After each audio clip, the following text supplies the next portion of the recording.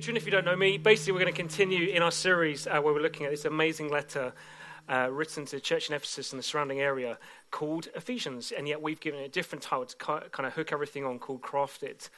And if you're around last week, what we were looking at is the fact kind of Paul's changed gears somewhat, having kind of spelled out kind of the wonder of this amazing new life we get to have in and through Jesus' life, death, and resurrection through the first kind of couple of chapters of Ephesians, and then kind of showing the impact that it has on who we are collectively together.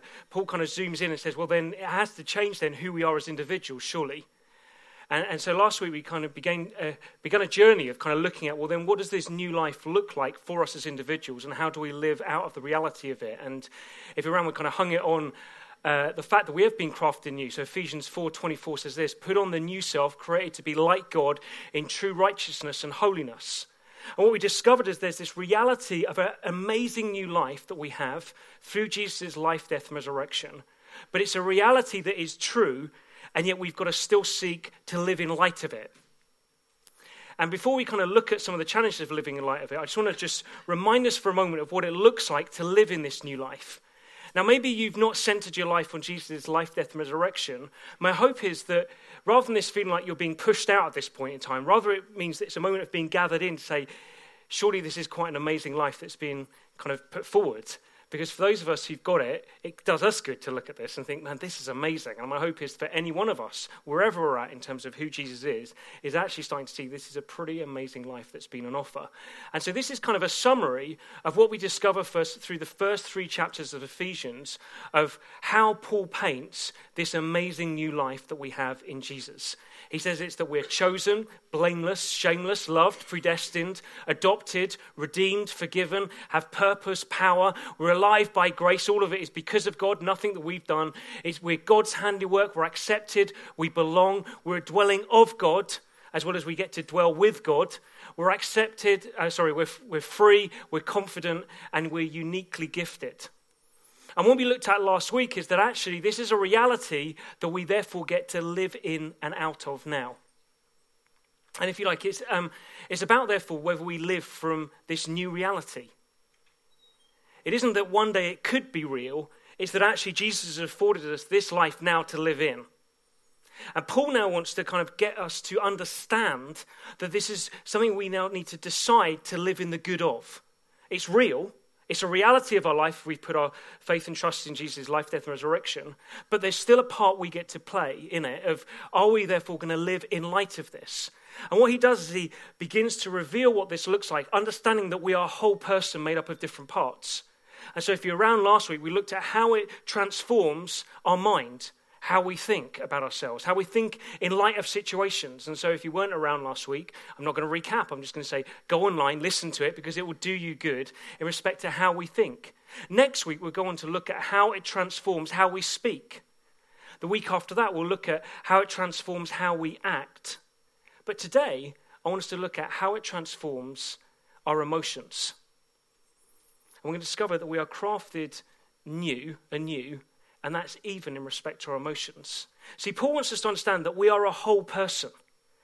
And this amazing new life we have in Christ is to affect, whatever other words you want to use, transform, kind of splurge within every facet of who we are, including our emotions. You see, each and every one of us are emotional beings. You see, emotions are basically the internal kind of spontaneous responses we have to people, situations, and events. And every single one of us will have multiple numbers of them continuously. Even in this moment, you're internally having a response to who I am and what I'm saying. And the question is, how do those responses get shaped by this new reality of who we are in Christ? Because there's a danger that actually these responses actually shape who we are. And if we're not careful, we can end up becoming governed by our emotions. What do I mean by that? Well, I'd say there's a few different ways that we can end up being governed by emotions. The first one is what I like to call roller coaster living. Now, if you like, I'm someone who to be honest, wears my heart on my sleeve. My face continuously reveals what I'm actually feeling and thinking. However much I try and hide it, people can always tell. I was even just talking to Julia, who does the screens at the back, and she said, I've started to know when you want the next slide because you always look up. And I thought, I didn't even know I did that. It's like something in me, I just can't help but kind of portray outwardly what's going on inwardly. And there's something in it. And for me, there's a real danger that in terms of my emotions, they can start to take the kind of primary governing state of who I am and how I'm doing through kind of roller coaster living. So if everything's okay, I feel like, wow, top of the world. You know, maybe someone's come up to me and said, hey, Adrian, that was great what you said this morning. I'm thinking, yes, come on. Then I speak to the next person and maybe they just share how they're doing. And because I'm a bit of a sponge, because I kind of wear my heart on my sleeve, feel and kind of attract emotions as someone else shares and says, actually, I'm not doing great today. And so I start to suck that in and think, oh, yeah. And suddenly the roller coaster ride is starting to go down. Then maybe someone says, hey, Adrian, I just need to talk to you because you know how you said last week you were going to ring me, and I just wanted to say you haven't. And at that point, I implode and think, oh, no, what have you done? And suddenly the roller coaster has really gone down the bottom. And for me, I have to be careful that emotions don't govern everything else. Because if I do, I end up with really big highs and then suddenly lows and then it's the next high. And my day can feel like the best Alton Towers ride you could possibly go on in respect to a roller coaster, but it isn't fun.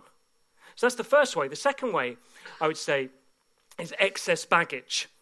You see, we can end up allowing kind of experiences that have happened in our past, maybe things that have been done to us, things that we've done. Maybe it's in kind of situations we're facing in the present. Maybe it's our kind of fears or hopes for the future to actually begin to kind of determine everything about who we are and how we feel about that, how we're left feeling about that, becomes this kind of excess baggage that we're continuously carrying with us. This, as the kind of slide shows, is not just like a rucksack on our back, but it just feels like this immense weight that whatever we're doing, we're continuously carrying with us. And this reality of this new life we have in Jesus, we think, well, that is good, but I've got all of this that I'm still carrying, and I can't make sense of that and given all of this. So excess baggage. The next one I'd say is that of treading water, where it feels like actually just because of what's happened, maybe it's through guilt or shame, maybe it's just the reality of just it feeling just so dark. We just feel like I can't get out of this place. And it may be that there's this new reality of this new life we have in Jesus, but we just say, but to fully understand that, I just can't do because I just feel locked in where I am. It feels just like I'm treading water. And to be honest, just treading water feels enough to survive. There can also be that sense of treading water because we think, man, if I really let out what's in, I don't know if I know what's going to be there. And so there becomes then this kind of fear even to kind of unlock something of the emotions that we feel out of fear of what could happen. So we just tread water, being governed by these emotions. Fourth one, I say, and if you like, I've made all the nice ones up to this one, and this one is the one everyone's going to... I'm not going to look at anyone in the eye at this point, so you don't think that I'm talking about you. I'm not talking about anyone in this room, obviously, but sometimes when we're governed by emotions, it can cause us to become toxic. And what I mean by that is there's something about what's happened that causes us to lose hope. And in it, we can't help but see any situation as one where actually there's destined for despair. And for us, we've gone from a point of kind of a glass half empty attitude to one that just seems and can't help but burst anyone's balloon or bubble, whichever way you want to put it. And whenever anyone shares something, we can't help but say, oh, no, come on, let's be realistic here. This isn't going to happen. And what happens is we become someone who is toxic, not wanting to be, but we just, through what's going on internally, it just affects externally how we act towards others. And so after a while, we find that people don't want to be around us as much. And we find however much we try to alter it, it seems to still be the way we seem to react and interact with people. So there's that sense where, actually, I think with emotions, if we allow them to govern us, they can have these profound effects on us. Now, at that point, you can say, well, then, maybe to enjoy this new reality of who we are in Jesus, with our emotions, let's just be robots. Let's just literally park them. Let's get rid of our emotions. After all, surely it's about the truth. and what Jesus said about us. We're adopted, we're chosen, we're shameless, we're blameless. We live in that. Emotions, just get rid of. Well, the thing is, if we live that way, surely it's actually living short of who God is. We're those who've been restored into the image of God, and God is one who is emotional. You have to read the whole of the Bible to discover continuously how God is one who is emotional. He's one who feels joy, who sees the whole of creation at the very beginning and sees that it's good, takes pleasure in it. Have moments where he's turned to anger because he sees the pain and discomfort that sin is bringing to his creation. See moments where he's jealous purely after people having the best of what he's got for them. See moments where he is filled with joy and pain and sorrow. See, when Jesus walked the planet, he didn't walk as a robot saying, I am light of world. No, he came and shared of him the whole self.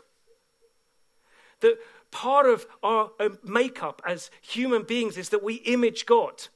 Both in our sense of being able to reason, both in our physical bodies being able to do things, but also in the sense of we are emotional beings. And that is imaging who God is. Therefore, it can't be that we're to be robots. This also means that we get to live in reality. See, people sniff out unreality. People who don't believe in Jesus can sniff out when it doesn't seem real. And so that point where you get a bunch of people who say, oh yeah, we all follow Jesus, and then kind of tragedy kind of hits, and everyone says, doesn't matter, everything's okay, everything's awesome. And people think, really? There's a need for people to say, is there reality? Do you feel things? Then you make sense of what happens, which we're going to go on to look at. But we're not called to be robots.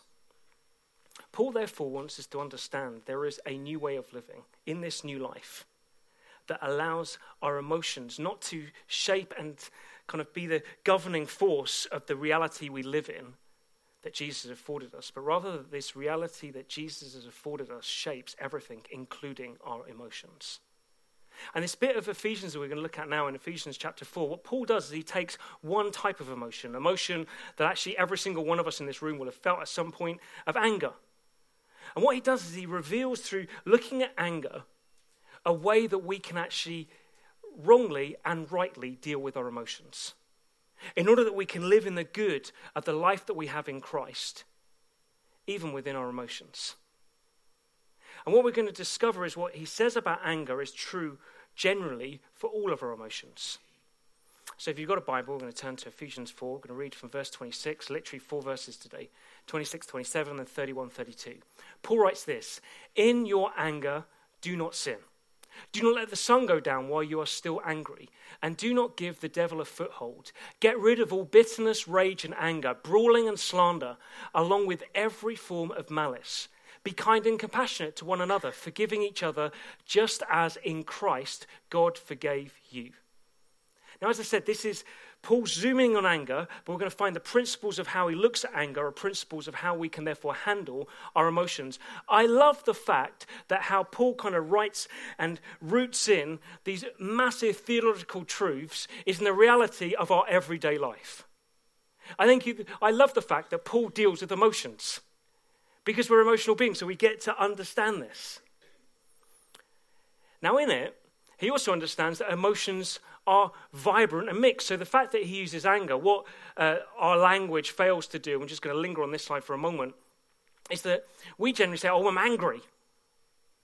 Whereas in the Greek that the Bible's originally written in, the word that's being used here for anger, and it's used 4 different times, are 4 different words.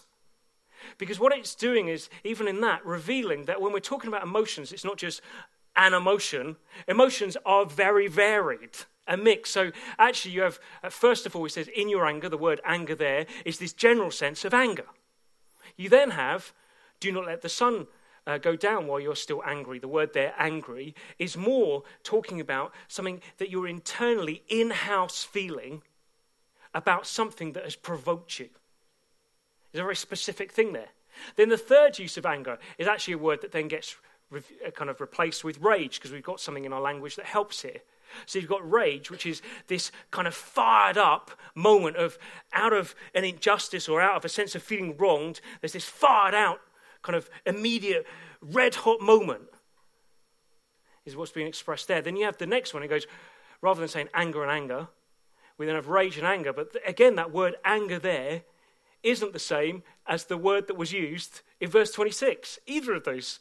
What we've got there in that word is this slow brimming kind of sense of mulling something over that is increasingly leading us to a desire for vengeance and to take action.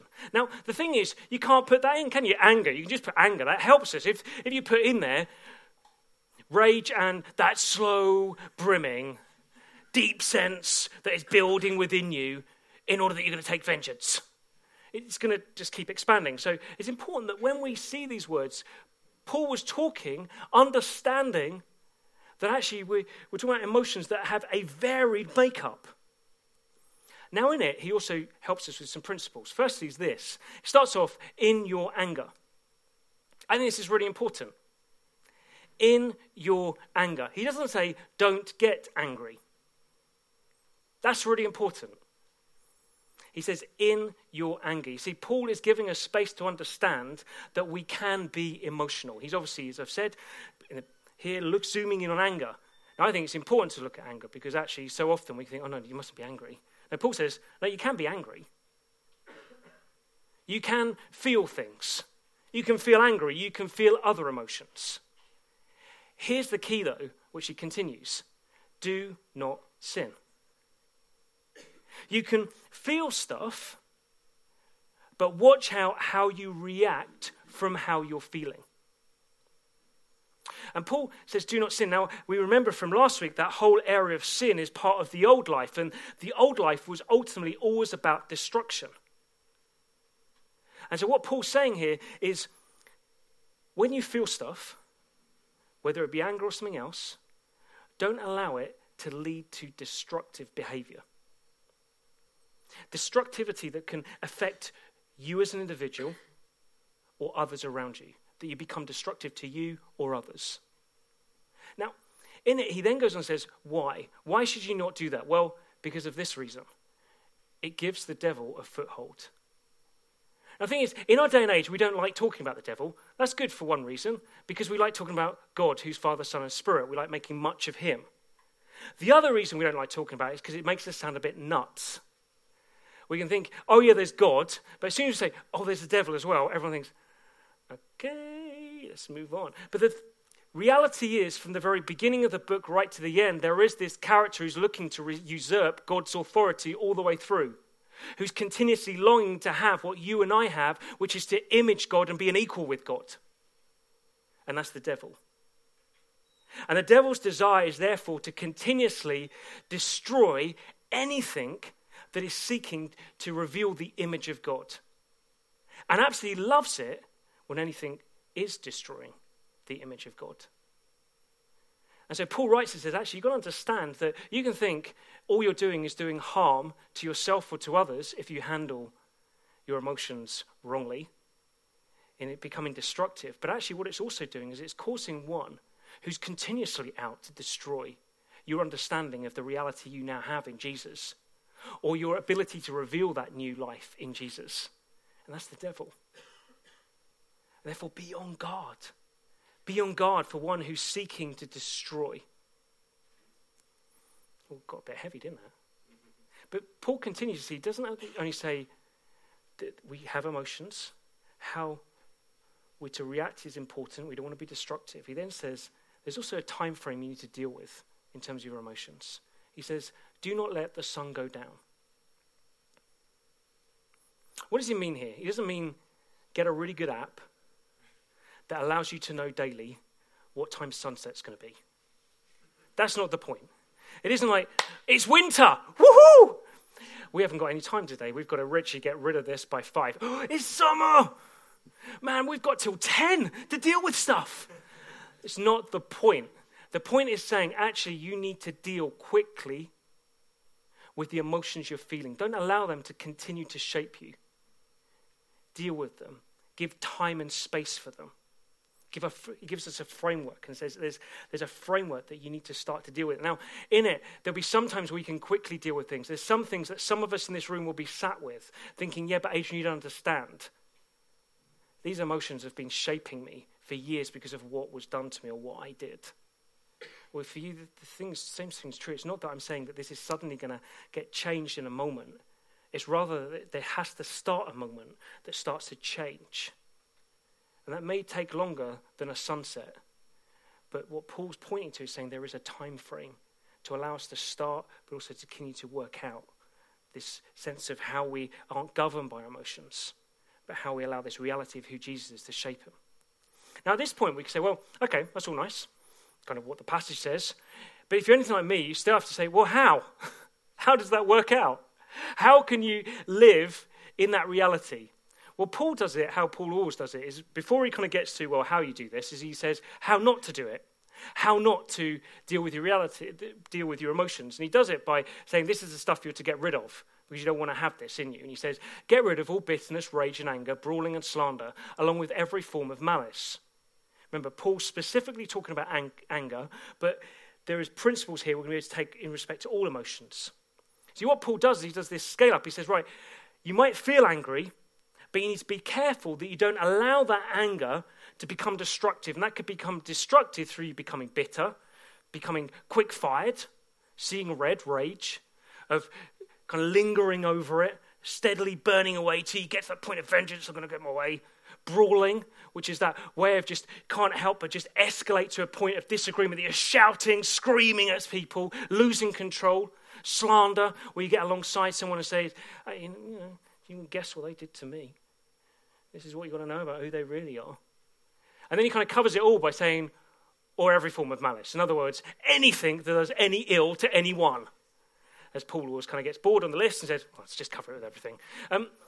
So there's a principle that Paul's speaking of in terms of anger, but I'd say it's a principle we can get hold of in respect to all emotions that we need to make sure that we're not doing. Because Paul's saying, get rid of this. So there's a how not to deal with our emotions. And I'd say there's kind of 5 things that I think, both through this passage, but things I've picked up along the way from others and own experience. And the first one's this: don't fester on your emotions. And in respect to anger, Paul talks about bitterness. And what that is you allow the emotion that you're feeling. Maybe that's the sense of being misunderstood by someone. And suddenly you take it in on yourself and you start to feed on it. You start to, just fester, it's literally like feast on it. Saying, oh yeah, actually they don't understand me. Actually no one understands me. And you start to live out from this place of saying, actually no one understands me. The vibe you always give off is one of no one understands me. The saddest one I come across is that one of bitterness, where it feels like someone out of being wronged. Suddenly turns it and it becomes this root of saying, actually everyone wrongs me. And what's so hard when bitterness sets foot is the only way to get rid of it is to cut it out completely, because what it does, it invades every area of someone's life. And so every word they speak becomes toxic because it's just full of bitterness. Anyway, don't fester. Don't fire out. This is the rage moment. This is that moment of something happens and how you feel is you just immediately react. Now what Paul's saying here is, you may say you just see red, but that's not part of this new life. This isn't a way to deal with your emotion. You may say that you're someone who just quickly responds to stuff. Well, if it leads to destructive behavior to you or to others, this isn't a way to deal with this. See, I'd say we live in a day and age where firing out is probably the worst, is the thing that's most at our fingertips, either through email or social media. We have this ability to quickly react to maybe someone's wronged us, maybe a situation we faced, and you suddenly think, go on social media, I know, I'll just vent it out here. I went to the co-op and someone cut in front of me in the queue. And we think, oh, feel it's out there. But this is that. This is that suddenly outburst. It's there forever for everyone to see.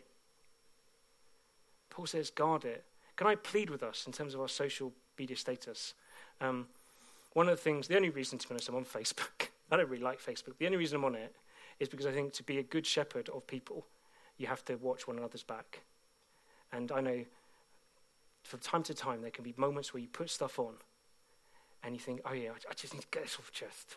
Immediate. And then when you, with the cold light of day, you go over and you think, actually, what would others think of what I've just shared? And so I always think, before you put the status there that will be there forever, well, not eternally, but for as long as Facebook's there, they seem to be able to keep it, that before you put it on, just pause. And we're going to come on in a moment to look at how we deal with that. So far out, next one, deny. That's what you basically just say, actually, I can carry on. Nothing affects me. I just keep pushing it down. And what happens as we push it down, say nothing affects me, is it becomes like a pressure cooker. What do I mean? Well, I can remember, because I'm a bit of a sponge with emotions, I remember supporting someone who's no longer part of Oasis. Not for bad reasons, but just no longer part of us. And at that point, they were going through just an incredibly dark patch of life. And so I was meeting and speaking with them several times a day just because of their suicidal thoughts. They just couldn't see any way out. And I thought, oh yeah, I can deal with this. And so I just kept seeing them, just taking on, thinking, this is fine. This is fine. 3 days of dealing with it. One of my kids, age 7, I'm watching TV. They come in and say, is there any chance I can put on CBeebies? No! There is no chance! I pay the bill! My television! These poor kids just sat quivering on the sofa, thinking, what have I done? I didn't think CBeebies was that bad. Lucy, my wife, is looking at me thinking, what on earth are you doing? I look at her knowing that look, and I say, it's my TV! I want to show what program goes on now. And she looks at me and she goes, what's going on? At that point, I think, because I've learned sometimes to think, and I think, oh, what's going on? Oh, this is nothing to do with the TV program. This is where pressure is built up, and suddenly I've just let off steam because it got too much, and it had nothing to do with them. We have to be careful when we deny because it will blow out. Next one, dump. What do I mean by this? This is the one where you basically are feeling a load of stuff, and what you do is you go up to someone and say, hey, this is how I'm feeling. And you lay it all on them. I'm feeling rubbish. And once you can see in their eyes, they're feeling as bad as you walk off and you think, oh, I feel a lot better now. And they leave feeling totally destroyed. Why is it called dumped or dump? Because it's exactly that. It's where you literally dump on someone. You cause them to just leave smelling bad, feeling bad, tasting bad, but you feel like you've gone away happy. And then lastly, escape. And this is where we can feel stuff, but in our desire to say, actually, I can't face this, we look to other things. It might be the TV, it might be alcohol, it might be sex, it might be kind of just getting out with people, it might be time by ourselves, it might be fitness, it might be our diet. But it's where we're basically saying, right, I'm going to go after this because it stops me having to face this. And Paul says this isn't how we're to live. There's a different way to live. Therefore, if there's a how not to, there is a how to. And Paul says how we're to do this is in verse 32, says, be kind and compassionate to one another, forgiving each other just as in Christ God forgave you. So you have this moment, and Paul's saying, right, okay, so you've got this emotion that you're feeling. So you are angry. Don't sin, you're angry. What you need to get to is this point of saying, right, okay, I'm going to be kind and compassionate to everyone and forgive everyone. But the question is, there seems somewhat of a gap here of the emotion that I'm feeling and the ability to then live out this place of being kind and compassionate and forgiving of everyone. And that gap is really important because actually Paul doesn't leave it empty. If we were to put in a different bridge, if you like, of Scripture, let's put something else that Paul wrote in. 2 Corinthians 1, verses 3-4, where he writes this, praise be to the God and Father of our Lord Jesus Christ, the Father of compassion and the God of all comfort, who comforts us in all our troubles so that we can comfort those in any trouble with the comfort we ourselves receive from God. We come before one who is our God, but is also our Father. And he's a father who is characterized by compassion. In other words, that word is that he sees our plight and wants to do something to change it. And he's one of comfort, that he's one who can fully comfort everything and anything that we're feeling. And Paul says this is the one that we're to come to. This is the one that we're to come to in order that we can get to this point of living with kindness, compassion, and forgiveness. So how do we do that? Well, I'd say 4 steps of how you do that. First one is this. Actually, to help this, let's do this in the first meeting. This just helps. Let's just earth it a bit. So obviously, I've had a bit of time to think about this. So I'm going to just that's my Wednesday this last week, because this helps me apply this. Wednesday this last week, I wake up. 2 coffees, I'm now awake. As I'm awake, I go through what we talked about last week, renew your mind. So I'm remembering, God, I am chosen. I'm blameless, I'm shameless. Ephesians, yes, blah, blah, blah. But how I feel is completely flat. And I feel like, actually, this stuff might be true. It doesn't feel true. I know it is true. It doesn't feel true. And actually, I'm not looking forward to today. I feel like I've got this day ahead of me, and I just feel like, So like flat is this sense of, not darkness is set in, but just like this feels nothingy. And so then what I do is I think, well, why? This is the recognize bit, first step. Paul said, you will feel. It's okay to feel. Okay, so why do I feel like this? So first of all, I realize, I'm about to meet someone. I'm about to meet someone who I feel a bit apprehensive of meeting because I realize I've let them down. And so I feel a bit ashamed. And I feel a bit guilty because of how I know I've let them down. All right, so there's that going on. Is that all that's going on? Because the big thing you need to do when you recognize how you're feeling is you have to ask why. Why is the best question you can ever possibly ask. So I've got that. I feel flat. All right, so I'm feeling flat because I realize it's not just feeling flat. I feel a bit guilty and ashamed. Oh, what else is going on? Oh, I feel a bit misunderstood because of this conversation I had the day before. I felt like people misunderstood what I was trying to do. I feel misunderstood. Oh, that's going on. Oh, there's another thing going on that I know today I need to do some action to an event that's going on at the end of May. And I know that it's all starting to take most of my vision, and I feel a little bit overwhelmed by it and feel apprehensive and a bit stressed. All right, I've started to recognize that flatness that I was feeling was actually guilt, shame, misunderstanding, and a bit of fear and a bit of stress, which is basic fear. So that's it. So I've recognized. Next thing, what do I do then? I go to the comforter. I go to the one who offers me comfort. What do I do there? I tell God, I pray. I might want to write it down if I was trying to work this out. Say in my I journal, which is basically like a diary to God, or help me understand what's going on. And sometimes I'll just put why, and then I keep writing down. Lucy always laughs at it because I do bullet points. I never write in sentences, and then I'll do lines, and it allows me to do a flow chart of the inner workings of Adrian Hurst's mind. That's a scary flow chart. Anyway, I'll go to the comforter, which is God, and I'll say, God, this is how I'm feeling. I feel guilty, ashamed. I feel misunderstood. I feel fearful and stressed. And then I give space to that. And that's really important. Sometimes we can think, I've done that, I've told God, now I've got to, no, you need to give space to it. Sometimes that means, not in this instance, but sometimes it means I have to give space to cry. I have to give space to give voice to the emotion. It might be I shout out. It might be that I am just silent. It might be that I laugh because of how excited I am. It'll be different. Third thing, so I've gone to the comforter, I've told him how I feel. Third thing, I receive comfort. See, I've not gone to God thinking, you're a wall, you're my ceiling that I'm just throwing this at. No, I feel much lighter having thrown it at the ceiling. I'm going to the comforter of all comfort. One who we're told will one day see us face to face and will wipe away every tear. That's the one I come to. And as I come to him as my comforter, what does he do? He comes and provides me peace. It then causes me to remember the reality of this new life that I have. That allows me to understand I am free from guilt and shame. That where I feel guilty and ashamed, I can know his forgiveness. That where I feel misunderstood, he knows me and accepts me. That where I feel stressed and fearful, he has everything in control and he has peace for me to live with for today. So I go and I receive comfort. Fourth thing, I then get to a point of being able to offer comfort. I finally get to that place of saying, I can live in kindness and compassion. I can live with forgiveness, which means that the first person I meet that day is the person I was feeling slightly worried about me because I was feeling guilty and ashamed. So I immediately go in and say, I'm sorry, I've let you down, I realize that. Do you know what they said? Thanks so much for being in reality. Thanks so much for offering me your apology. Of course you're forgiven. This makes our relationship even deeper.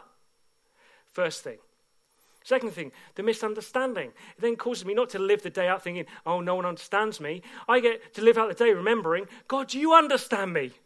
Amazing. Finally, you understand me and accept me.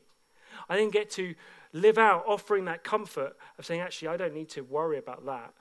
I can actually take action because I'm not living out fear of actually knowing, God, you've got this all in control.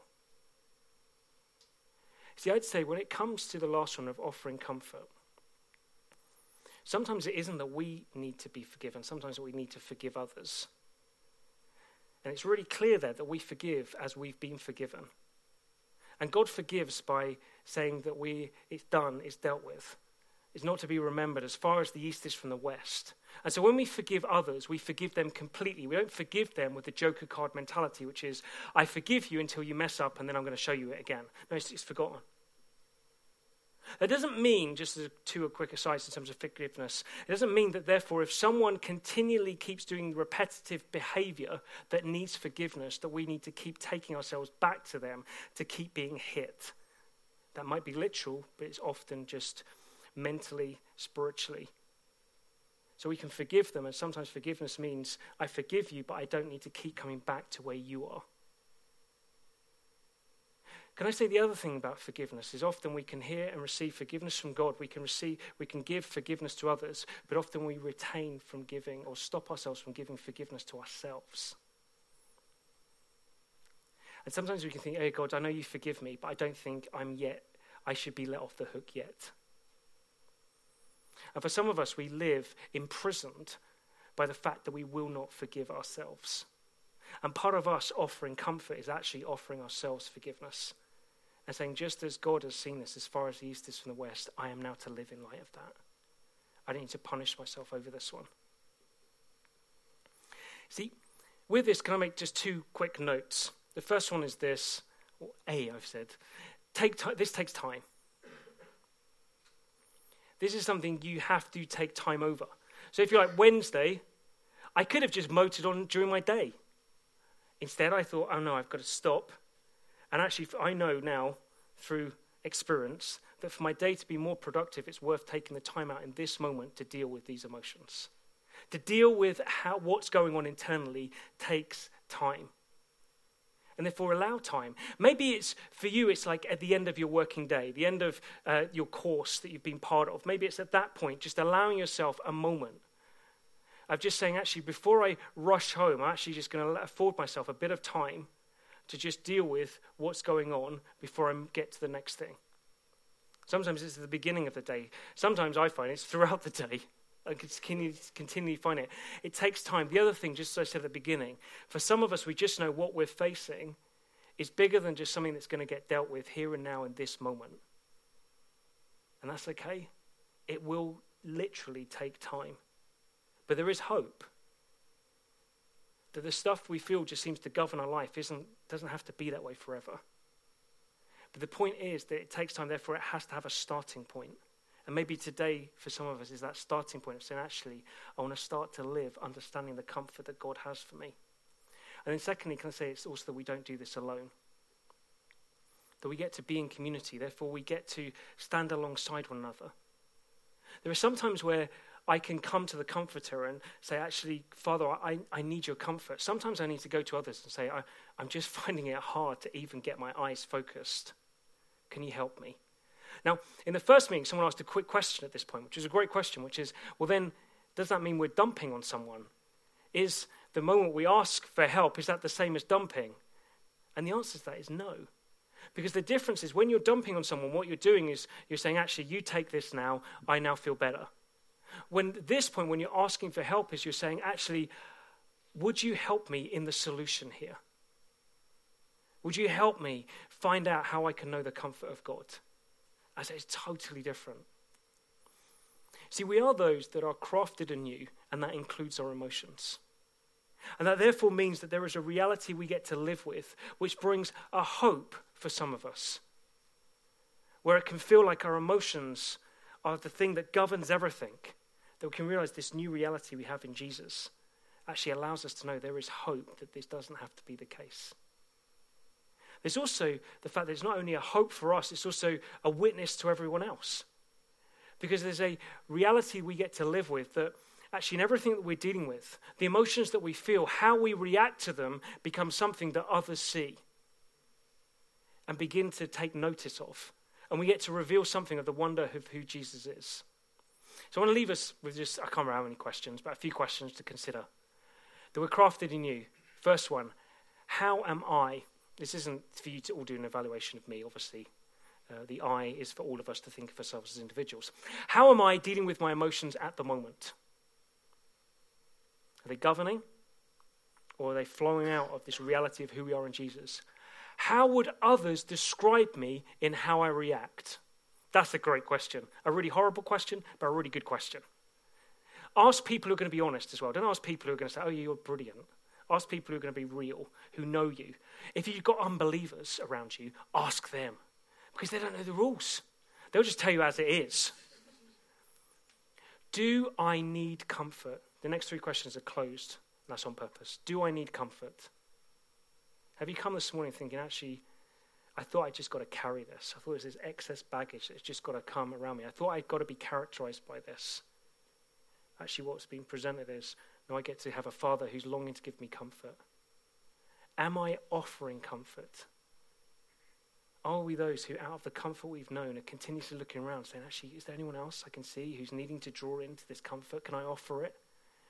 And then lastly, do I need to forgive anyone? That's like a yes or no. And if you do it. Why? Because that's how it's modeled.